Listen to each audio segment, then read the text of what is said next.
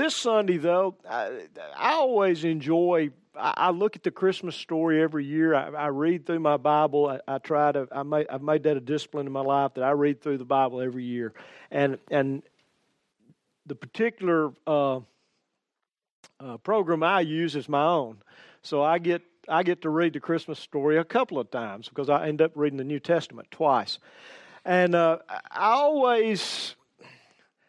I like the guys and the ladies that don't get a lot of they don't get a lot of space. We don't know a lot about them, and it always amazes me how pastors, they preach these elaborate sermons on people who you just don't know a lot about, and how when it comes to Christmas, there are characters who have. I mean, they could have their own bookstores if they were, if they had been today where they were then. And really, we don't know anything about those characters. Most of the stuff that we know has been made up by somebody with a really good imagination, okay? And so I like those kind of characters. And this morning, I'm going to call this an unsung Christmas hero. And it's going to be about one of the unsung characters.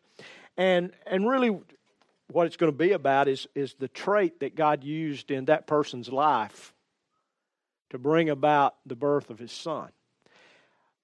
Jesus, when you look at Christmas, Jesus is the supreme character of Christmas, okay? Without Jesus, there is no Christmas. You do understand that. There was no Santa. Anyway, you know what I mean. I got to be careful. I mean, at that point, that's what I mean. At that point, all right, let me clarify. He came later. But Jesus is really the essence. Christmas is about Jesus. I mean, the very word Christ Mass, it's the Mass of Christ. They celebrated the birth of Jesus, and they've celebrated it every year since His birth. Okay? It's a big deal. And so he's the supreme character in Christmas. And if we were giving out awards, he would get the big award, okay? Most valuable player, whatever. He would get that award. But, if we were, it's that time of the year with Hollywood where they're giving all kind of awards out. And it's interesting, if we were giving out the awards for the supporting characters, Mary would probably get the Best Actress award. Don't y'all agree? Okay. If we were giving Best Actor in a supporting role, hey, shepherds. Every young boy wants to be the shepherd in the Christmas play.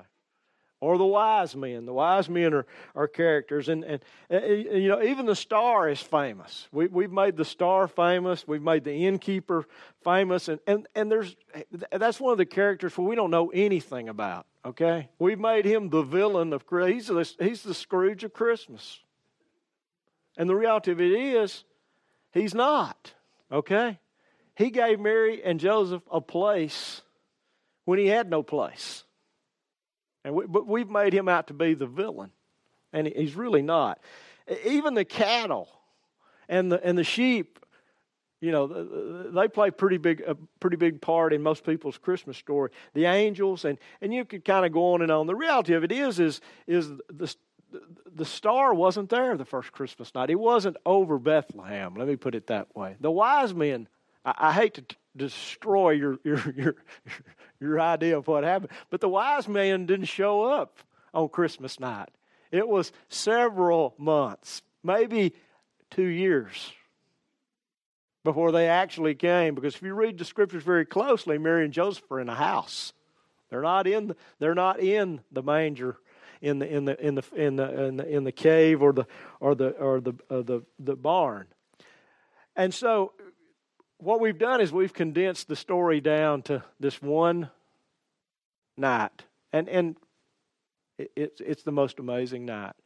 But that night turned into a day, and it continues. And we live in that day. But it's interesting that those that were the supporting actors have taken on a life of their own. But there's one character that just is unsung and not mentioned very much. Nobody ever dreams of playing second fiddle. Nobody wants to be the backup quarterback, and nobody wants to be the understudy in a theatrical production. All of us want to be the star, right? I mean, let's just be honest. I don't want to write the second best book in the world. I want to write the best book, okay? I don't want to be I don't want to be second. I want to be first. We all want to be first. We're made that way, okay? It's not that there's anything wrong with being first. I think we should strive for it. But all of us want to be the star. We all want to be the one who stands in the spotlight, who makes the game-changing play, or who gives that unforgettable performance. None of us want to be runner-up, okay? Whether it's in a beauty contest, a political campaign, or an athletic event, we all hunger to be first. We hunger to be not to be second. So throughout history, when you study Scripture, there are those individuals who've stood just out of the limelight. They're in the shadows, but they're there.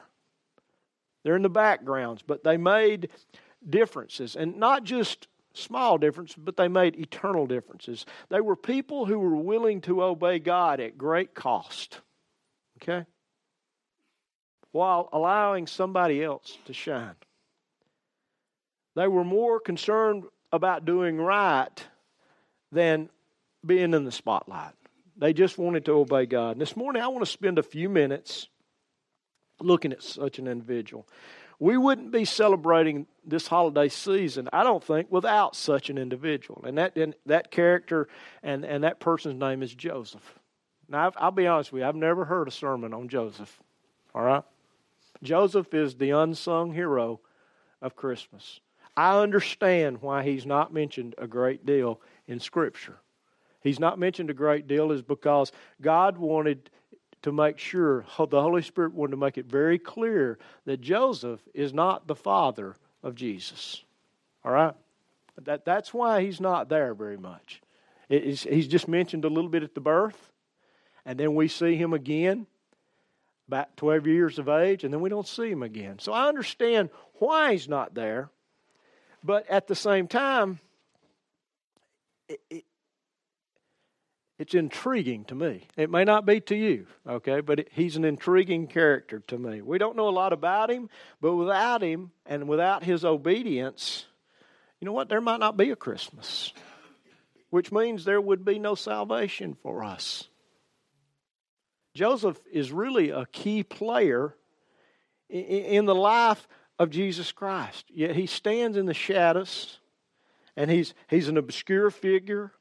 And the reality of it is he only did what God asked him to do, but he did everything that God asked him to do. He was totally obedient. Joseph, whether you realize this or not, was a direct descendant from King David. He was in the lineage of King David. His ancestral home was Bethlehem, the city of the kings. And that's why Mary and Joseph had to go to Bethlehem. They were required by the governor, actually by Caesar Augustus, to go to their ancestral home, to the home where their clan lived. And they were required to register. And they were not registering just so he could know how many citizens were in his kingdom. They were registering so that they had to pay higher taxes. And so they were required to go. And so David takes Mary and they go to Bethlehem because that's his ancestral home. He was a carpenter. Okay? He lived in Nazareth in the northern part of Israel. So it was a pretty good trip. And he was also engaged to a young woman named Mary.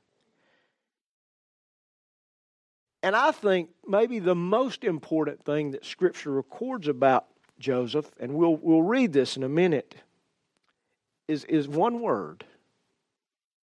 And this is how the Holy Spirit describes Joseph. He was a righteous man. We read through this story, we miss that. He was a righteous man. There are a few people in Scripture that title is given to. But Joseph was a righteous man. We don't know any details of his childhood. We don't know who his parents were. We don't know what his dreams were. We don't know what his age were. Now, I've heard all these elaborate sermons preached on how he was an older man, and he may very well have been. Okay? But it's an argument from silence. All right? We don't know how old he was. He may have been older, quite older than Mary. That was common for an older man to marry a younger woman. But it was also common for a young man to marry a young woman. So we just don't know. That argument is there because it seems like after the 12th birthday of Jesus, Joseph kind of disappears from the pages of Scripture. That does not mean he disappeared from this earth, but it may mean that. We just don't know. Okay? Scripture's silent on that. So we don't have a lot of details about him, but what we do know is that he was called on by God to fulfill a vital role, and he did so without hesitation. Without Joseph, we don't have the story we have. We don't have the events that took place. God needed one person. Well, he needed two people to be obedient. We know Mary was obedient. But as we study Joseph, we find out that he was obedient as well. Now I want to read we're going to begin in Matthew chapter 1. And we're going to look at verse 18 and 19 first, but we'll read some more of these verses here in a few minutes. It says, "Now the birth of Jesus was as follows. When his mother Mary had been betrothed to Joseph," we'll talk about betrothed. Betrothed is more than an engagement, okay? It's not like today. We slip an engagement ring on someone's finger and we're going to get married. And if we don't like each other, adios amigo, and that's the end of it. That wasn't the way it was in that day. So Joseph was betrothed to Mary was betrothed to Joseph. Before they came together, she was found to be with child by the Holy Spirit. And Joseph, her husband, listen to this, being a righteous man and not wanting to disgrace her, desired to put her away secretly. I want you to put yourself here for a few minutes in Joseph's place. As I mentioned, betrothal, that act of being betrothed, of being bound together, in the eyes of Judaism was a binding covenant. It was more than an engagement. It was a binding legal agreement. In essence, they were married when they were betrothed, without the sexual relationship, without being together. The groom would come, and the bride was usually chosen by the father of the groom, and the bride would be chosen. The groom would come and he would pay the bride price, which was the dowry. He would give the father of the bride a certain amount of money or a certain amount of goats and cattle or property or whatever the asking price was. And it wasn't, listen, the father wasn't selling his daughter, okay? You have to understand that. He wasn't selling his daughter. It was a part of their customs. They were an agrarian people, an agricultural people. Every person in the family was necessary to make a living and to continue life. And so every person was valuable. And that young bride was about to leave that family to become another part of the family. And so there were things that were done, and part of that was the dowry. They would give it was considered a gift. And so Joseph had gone, and he had given that dowry to Mary's father. And in the eyes of their religion and in the eyes of their culture, they were married. And then the bride, what would happen is the groom would go away, and he would begin work on a home. And very often it was a home that was connected to the father's house. And he would build on a room, or he'd build on a place. And that's where the bride and the groom would go. And when the groom had completed that house, he would go. And so the bride had to be ready all the time, because she never knew exactly when the groom was going to come. Do you see when Jesus talks about his return, he says, "I'm going to my Father's house, and when I'm going to prepare a place for you, and when I come again to take to myself, we'll go there." It's the picture of a Jewish wedding is what it is. And it talks about the bridal celebration. When the groom would come, they would have this huge, they would have the service, or they would basically, they would say their vows, a priest would pray over them, they would be married, they'd have a party. And sometimes the party would last a week or two. Jesus' first miracle was at such a wedding party in Canaan. And so the betrothal was a big deal. All that was left for the couple was to have the wedding ceremony and then move to the groom's house and consummate the marriage. And now Joseph finds out that Mary is pregnant and he's not the father. Okay? What would you have thought? What would you have felt? What would have gone through your mind? Be real here for a minute, okay? This is a beautiful story, but this story has some really big bumps you have to get over, okay? If you're a human being. For us, we've read it a bazillion times. We've heard it every year, and we don't even think about these things. But for Joseph, it's major roadblock in the road for him. He's got to be devastated. He's got to be crushed. He's got to be embarrassed. He's got to be heartbroken, but he's also got to be angry. Okay? Because the betrothal was a time of trust. You put your trust in that other person. You committed your life to them and everything that you had and everything that you were and your future and your dreams, everything. And he hears this news. And so he's dealing with a wide range of emotions, yet his actions tell us a great deal about who this man was. I mentioned that he was a son of David. And because he was a descendant of David, you can bet he had been told and he had been trained in the belief of Messiah. He had been taught the scriptures that told him that one day from his family would come the Messiah. Now, I know they were teaching that to all the other little boys and girls in Israel at this time, but I'll guarantee you in this family from which he was a part of, it was a major big deal. Okay? One of these days, there's going to be a king, and he's going to set us free, and he will be one of us. When they sat around the fire late at night and talked, they talked about this kind of thing.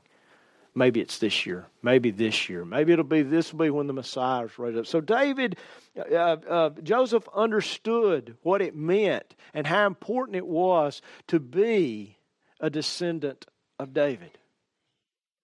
And so when he gets this news, his bride-to-be is going to have a baby. Put yourself in that place. It ain't going to be my family because that's not my child. Okay? Just kind of think about that for a minute. He was, the Bible said, a righteous man. And we read that and we think, well, he was a good man. Well, he was a good man, but righteous means far more than that. In the Jewish mindset, in the biblical mindset. Righteous means that he was an upright man who acted according to the law. In other words, he went by the Torah. He went by Scripture. He lived his life according to Scripture. But because he was righteous, he knew he couldn't keep Mary as his wife. That was not right. That was not biblical. That was the wrong thing to do. But being an upright man and being a righteous man, he couldn't make his mind up to retain her at the same time because she was pregnant and because obviously he loved her. He couldn't bring himself to abandon her in public. Do you see? The law called for him to put her basically on trial publicly. But because he was a righteous man, he was torn between what he knew Scripture said to do and his heart. And I got to tell you, there are times when you know what Scripture says to do and your heart doesn't know how to do it. Okay? And so here's where we have Joseph. So Joseph comes up with the idea that he'll resolve this issue He'll take care of this in the middle. She can't be his wife based on the law. But he doesn't want to embarrass her, and he doesn't want to see her die. And so he decides to dismiss her secretly. Now, what does that mean? Okay, it means that he was going to write out a bill of divorce and give it to her secretly. He wasn't going to make a public spectacle. He was just going to write it out. She'd have the legal papers she needed. He wasn't going to say anything about it to anybody and just go. And nobody else would know what Mary had done. Joseph didn't want to expose Mary to public shame, nor did he want her to be stoned. And that's what Deuteronomy chapter 22, verse 23 and 24. I'm not going to read that today, but that's what it called for.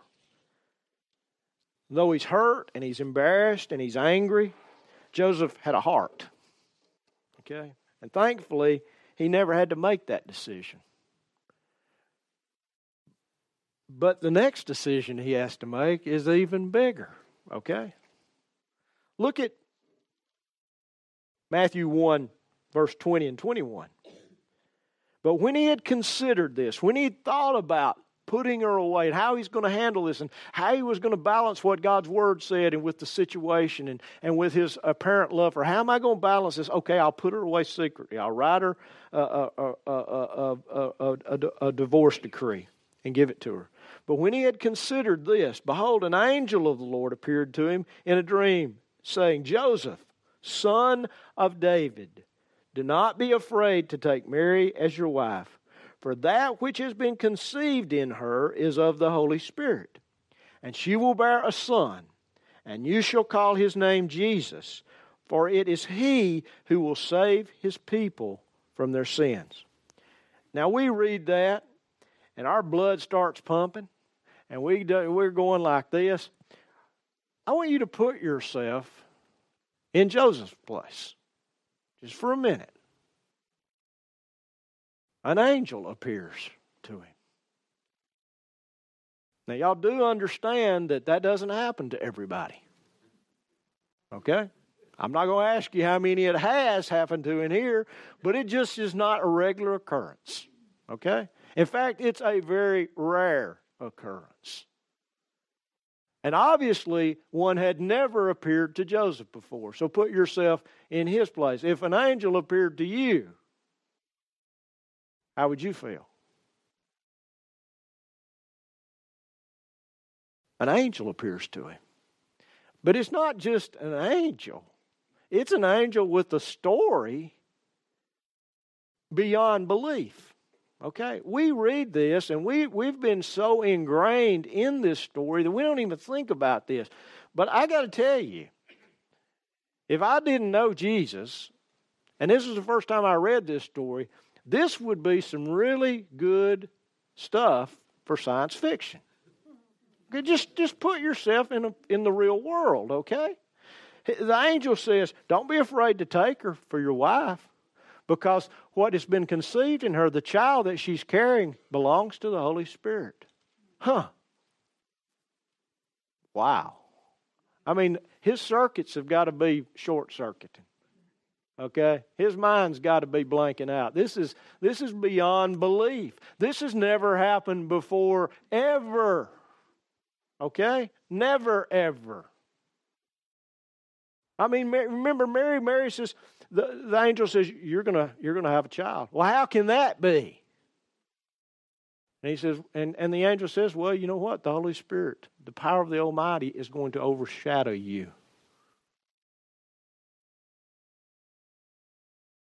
The glory of God is going to come upon you. It's just going to cover you. And it's going to be a miraculous thing. Now Joseph hears this, okay?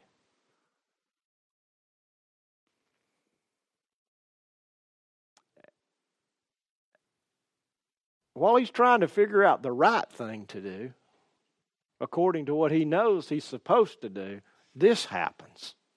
Okay? This angel shows up, which is beyond belief. And then the message that this angel gives him is beyond explanation. How are you going to tell your mom and daddy? Y'all just put yourself in that place. You're getting married, and your bride's going to have a baby. Mom, Dad, by the way, the Holy Spirit is the father of this child. Just put yourself. I'm not denigrating or being irreverent. I'm being realistic here, because these were real people who heard this the first time.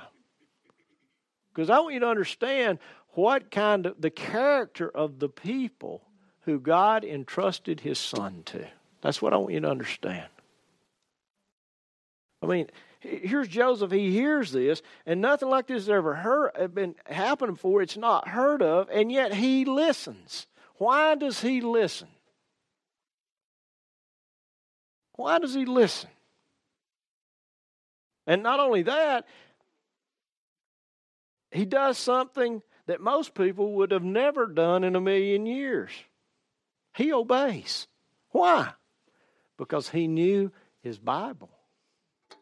He knew the verse in Scripture that fit the situation that he was in. It was found in Isaiah. Matthew sums it up very beautifully here in verse 23 in chapter 1 when he says, "Behold, the virgin shall be with child and shall bear a son, and they shall call his name Emmanuel, God with us," which means God with us. And so Joseph's sitting there, his brain is short-circuiting, but all of a sudden his memory snaps one time, and that verse from Isaiah comes back. Of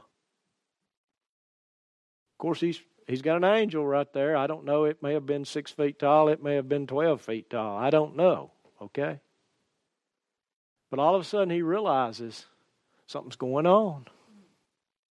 Something is going on. And in verse 24 and 25, it tells us that Joseph obeyed God fully to every letter of the command that the angel gave him. It says, "And Joseph arose from his sleep, and he did as the angel of the Lord commanded him, and he took Mary as his wife, and he kept her as a virgin until she gave birth to a son, and he called his name Jesus." Joseph immediately, what he does is he immediately has a formal ratification of the betrothal. He immediately gets some witnesses. And they have a priest who gives a benediction. And then they have the marriage feast. And then he takes Mary from her father's house into his house. And then when the baby's born, Joseph completes what he's supposed to do. He names the child Jesus. Because it's this one that will save his people from their sins. So Joseph took Mary, he kept Mary, and he called Jesus by name in the exact manner that God had commanded him. In other words, what I'm trying to say is Joseph obeyed God fully without hesitation.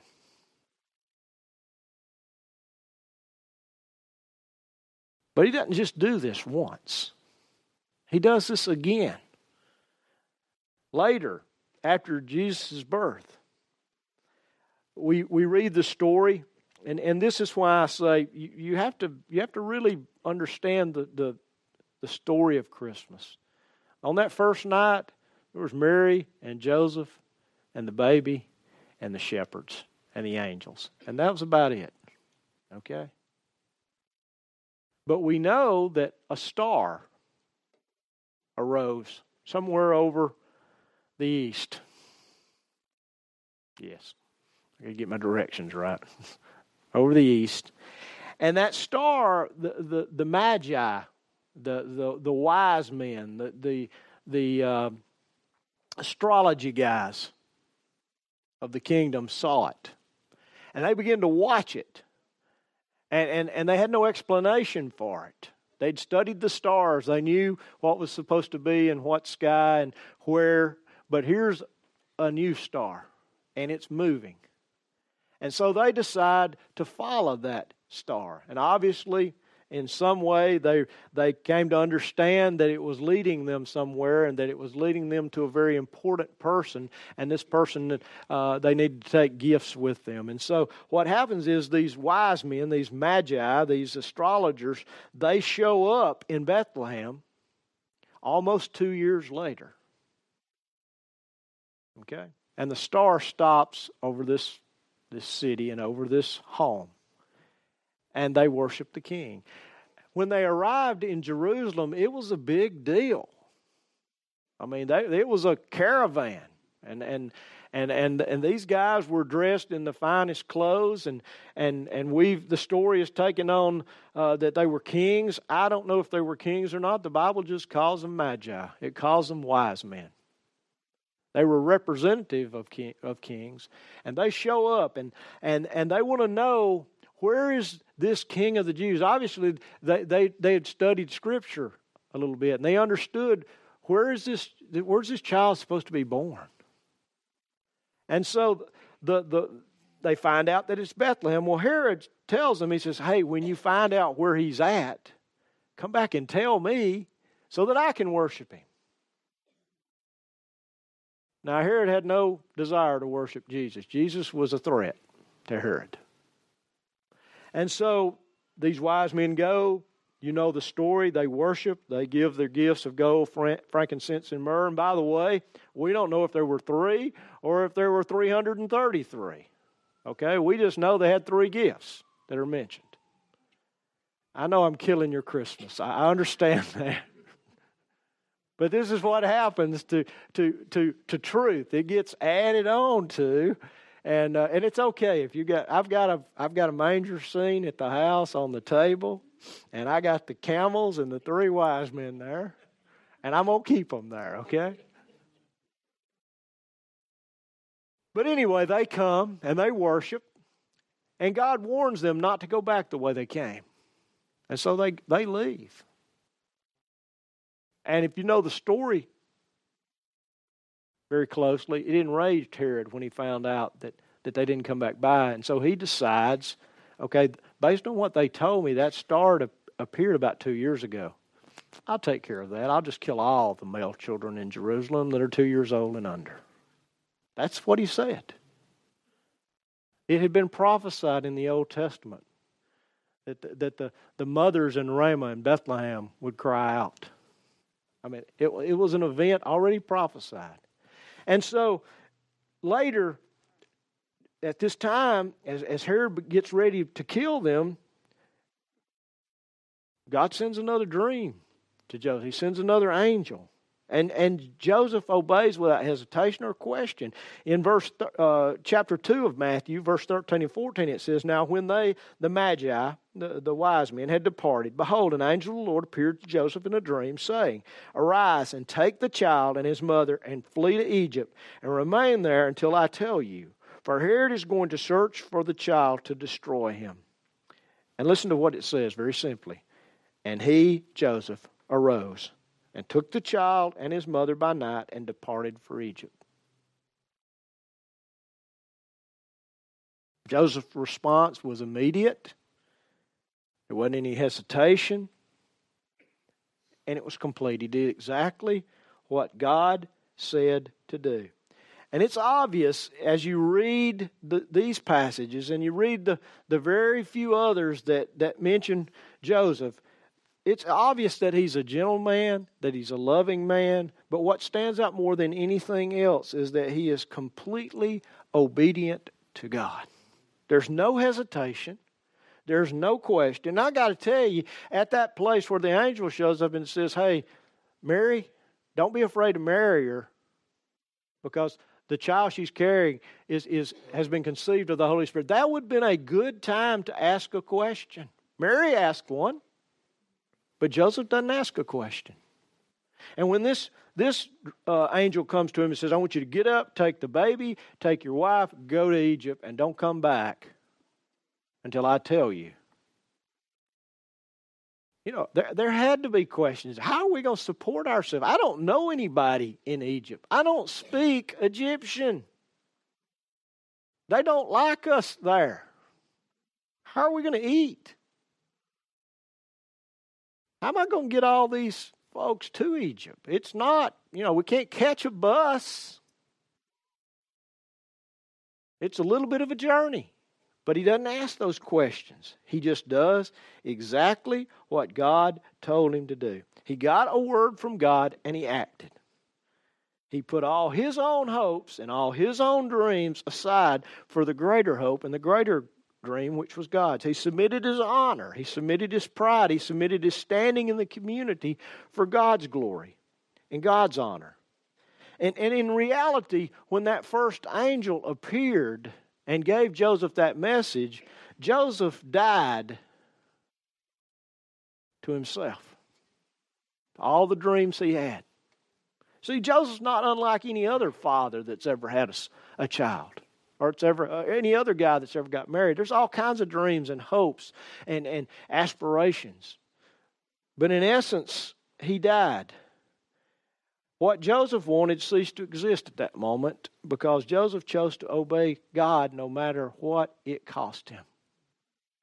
And you can read, as you read through Scripture, you will find that it's obvious in Nazareth, they made fun of this family.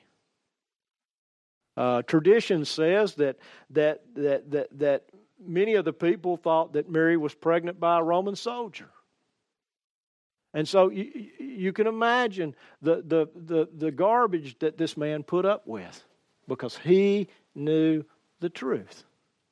And he was willing to stand on the truth. You know what I've learned is God uses men and women who are obedient. You don't have to have a lot of talent. You don't have to be the best. You just have to be obedient. And if you'll be obedient, God will use you. God changes the world through obedient people who will do what He says, when He says to do it, the way He says to do it. I mean, just look at the Old Testament. For most people, the Old Testament seems to be a list of rules and regulations to show God you love Him. But that's not what it is. And there's a passage of Scripture in 1 Samuel that I love. And this passage of Scripture shows up over and over and over from then on through the Scriptures. It's King Saul shows up before Samuel. And he's got all these sheep and all this stuff he's not supposed to have because he wants to offer a sacrifice. He's brought the appropriate articles for God, but they've come from an inappropriate source. And here's Samuel's response. Has the Lord, in 1 Samuel 15, verse 22 through 23, has the Lord as much delight in burnt offerings and sacrifices as in obeying the voice of the Lord? Folks, listen to me. Please hear me this morning. God is not really concerned what you can do for Him. All right? He's not into if you'll just work a little harder or try a little more.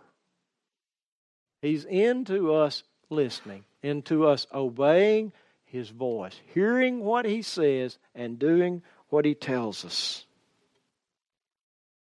He says, he goes on, behold, to obey is better than sacrifice, and to heed, in other words, to listen, is better than the fat of the rams. And the fat was God's part. Nobody got the fat. It was the best part of the sacrifice. It always went to God. And God says, hey, if you'll just obey me, it's better than the sacrifice. And to heed, to do what I say, is better than the fat of rams. Listen to this. For rebellion is as the sin of divination, which means witchcraft. And insubordination, which means to disobey, is as iniquity and idolatry. What Samuel does is he equates in this verse the worst sins imaginable to a Jew: witchcraft and iniquity and idolatry. And what God is saying is disobedience is nothing more than just rebellion and insubordination. Joseph obeys God. Jesus put it this way. He said this in John chapter 14, verse 15. If you love me, you will keep my commandments. You will do what I say. I remind myself of this verse over and over and over. Jesus says, if you love me, you'll do what I say. That's just put in simple terms. You'll do what I tell you to do. Joseph loved God with all his heart, and he demonstrated it through his obedience. Joseph, to me, is a shining example of what it means for us really to love God. Listen, loving God is not easy.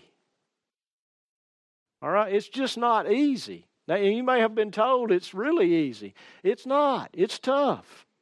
Because the path He sometimes chooses for us to walk is a tough path. Sometimes it's a path that's filled with ridicule, and it's filled with jokes, and it's filled with innuendos and dishonor. Joseph had to walk that path. He had to hear that stuff from his friends and from his neighbors, and likely, when they had family get-togethers, his family. How many of y'all got family?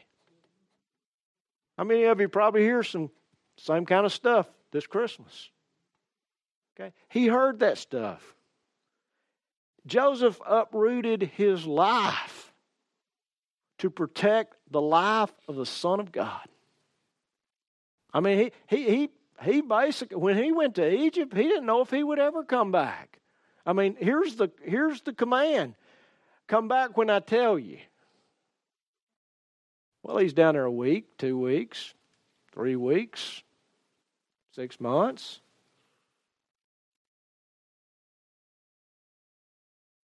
But the Bible says that he quietly raised Jesus as though Jesus were his own son. Jesus was a carpenter. Where did he learn that from? Joseph. Jesus could quote Scripture at the drop of a hat.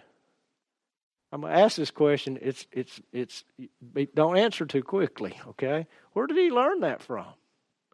Well, he was God. I've heard that too. Yes, he was God. But you know what? He became a human being, and he limited himself to the abilities and the ways that we learn, just like us. His Father taught him the Torah. Okay? Just like he taught him how to cut wood, how to build tables and chairs, he taught him the Torah.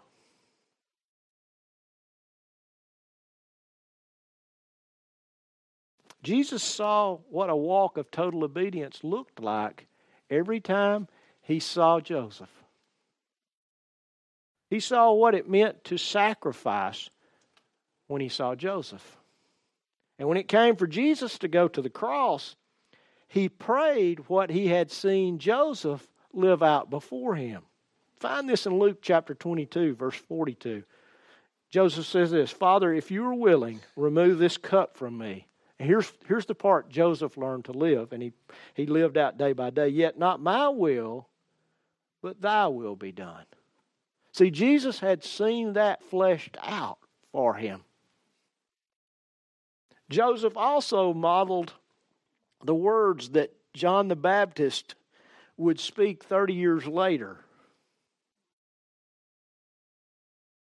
He must increase, and I must decrease. Well, it's obvious that he fulfilled those words because we just don't know a lot about Joseph. He must increase, and I must decrease. Every time he chose to obey God, every time Joseph chose to obey God, Joseph decreased and God increased. God was magnified. God's glory burst forth. Every time we choose to obey God, we willingly give God the place that He deserves. We willingly allow the glory of God to shine out. Folks, listen to me. Without obedience, you will never enjoy what you were created to enjoy. You will never have the intimate relationship that you long for with God. Unless you obey God, unless you obey Jesus, in essence, Jesus says you can't love, you don't love Him. And if you don't love Him, then you don't belong to Him. So obedience is a really big deal. It's a tough place to walk. It's easy to talk about, but it's a tough place to walk. And most people don't. They choose not to walk there. But for those who choose to walk that path, listen to me, true obedience is nothing more than trusting God with your life. Obedience is not something or some things that you do. Okay? It's not a list of things that you do. It's a faith-filled walk of trusting God with your heart. It's a genuine obedience is nothing more than the testimony that you truly love and belong to God. It's a demonstration of what real faith is. It's stepping out in faith, and it's believing that God will do what He says He will do, and He will do it the way He says He will do it. Every time we exercise our faith, we obey. And every time we obey, we exercise our faith. See, Joseph could be over there in Hebrews 11. In fact, I believe he is in the list that's not named near the end. We major on the front end of the list that's got all the names, but the back end of the list is just as important, maybe more so.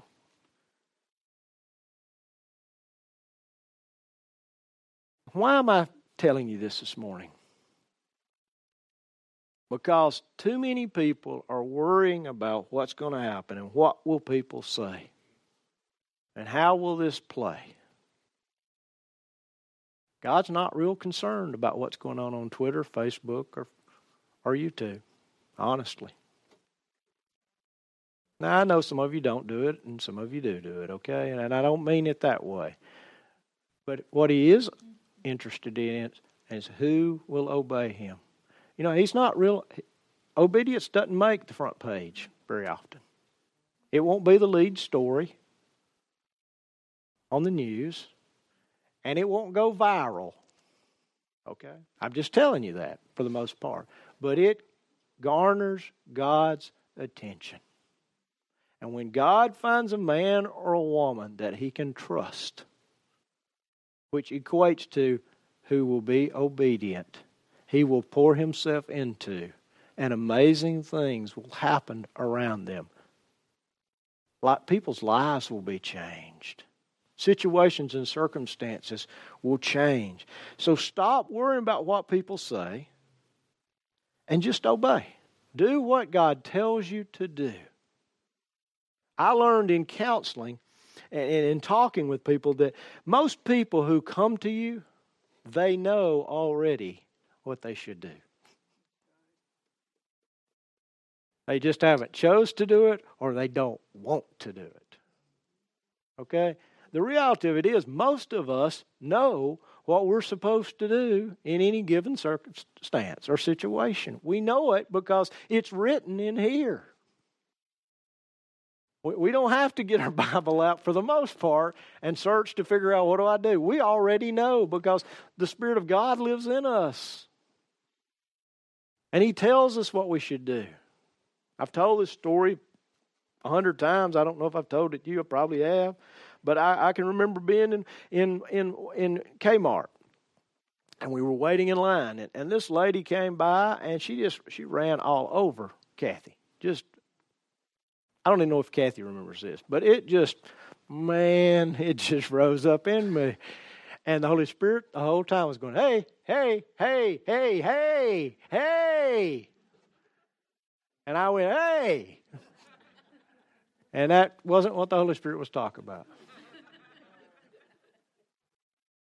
And then the Holy Spirit says, you need to apologize to her. Yeah, but she just ran all over the person I love. She could have waited a minute. You need to apologize. I apologized. Okay? I already knew what I should do before it came time to do it. And that's the way it is with most of us. It's not that we don't know what to do. It's that we don't want to do what God wants us to do. I'm smiling. I live in the same place you do, okay? But what Joseph teaches us is that if we'll just obey, God will take care of everything.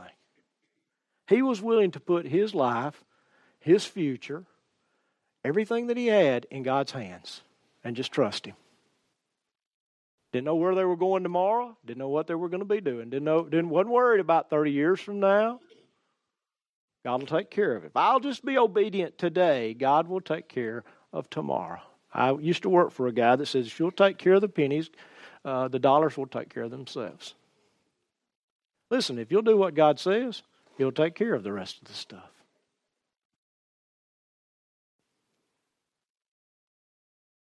If you'll obey, God will pour out His glory. And you can watch those impossible circumstances, those impossible situations, maybe those impossible relationships change. Whatever you face, you can watch God move with your obedience. Because when you obey, you put your faith in action. And Scripture says very clearly that without faith, it's impossible to please God. So if we'll just trust Him enough to obey, it pleases Him. Folks, that's what Joseph did. Okay? I don't know what happened to Joseph. I don't know how long he lived. I don't know. But you know what? Joseph has a place in heaven, and one day we can ask him all those questions. But the testimony of Joseph is that he was obedient. See, after today, if somebody asked, what do you know about Joseph? He was obedient. He was obedient. That's it. That's all I know about Joseph. He was obedient. He did what God said, when God said it, the way God said it. And God blessed it. This morning, God's looking for some obedient men and women. He wants to change, I believe, this region. He doesn't need thousands. He just needs 1 or 2 or 3, 25 or 30 who will be obedient. Instead of asking why and when, yes, God. Yes, God. Yes, God. Whatever you say, God, is this the way you want me to do it? Yes, God. God will change your family if you'll just say yes, God. God will change your marriage if you'll just say yes, God. God will change your children if you'll just say yes, God. God will change the place you work in, the environment that you work in, the atmosphere that you work in, if you'll just say yes. He's looking for one person in that place who will say yes. He'll do the rest.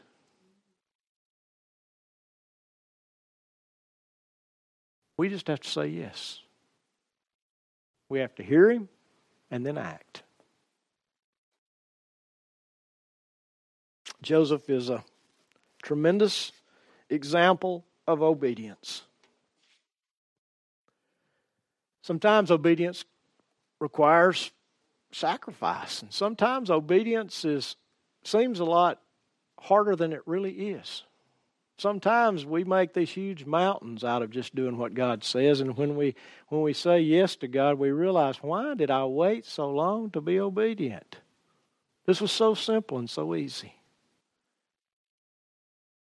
Folks, God's not calling us to make all these sacrifices and do all this stuff. He's just calling us to say yes to the next thing that He tells us. Some of you are in places and you're wondering where God is. Why is God not moving? Why is God not working? Listen, it's because you haven't done the last thing God gave you to do. God will not give you something new until you complete the last thing He gave you to do. Okay? Maybe you need to say, hey, God, I'm sorry. I blew it. I'll do it. Maybe you're at that place, okay, God, what's next?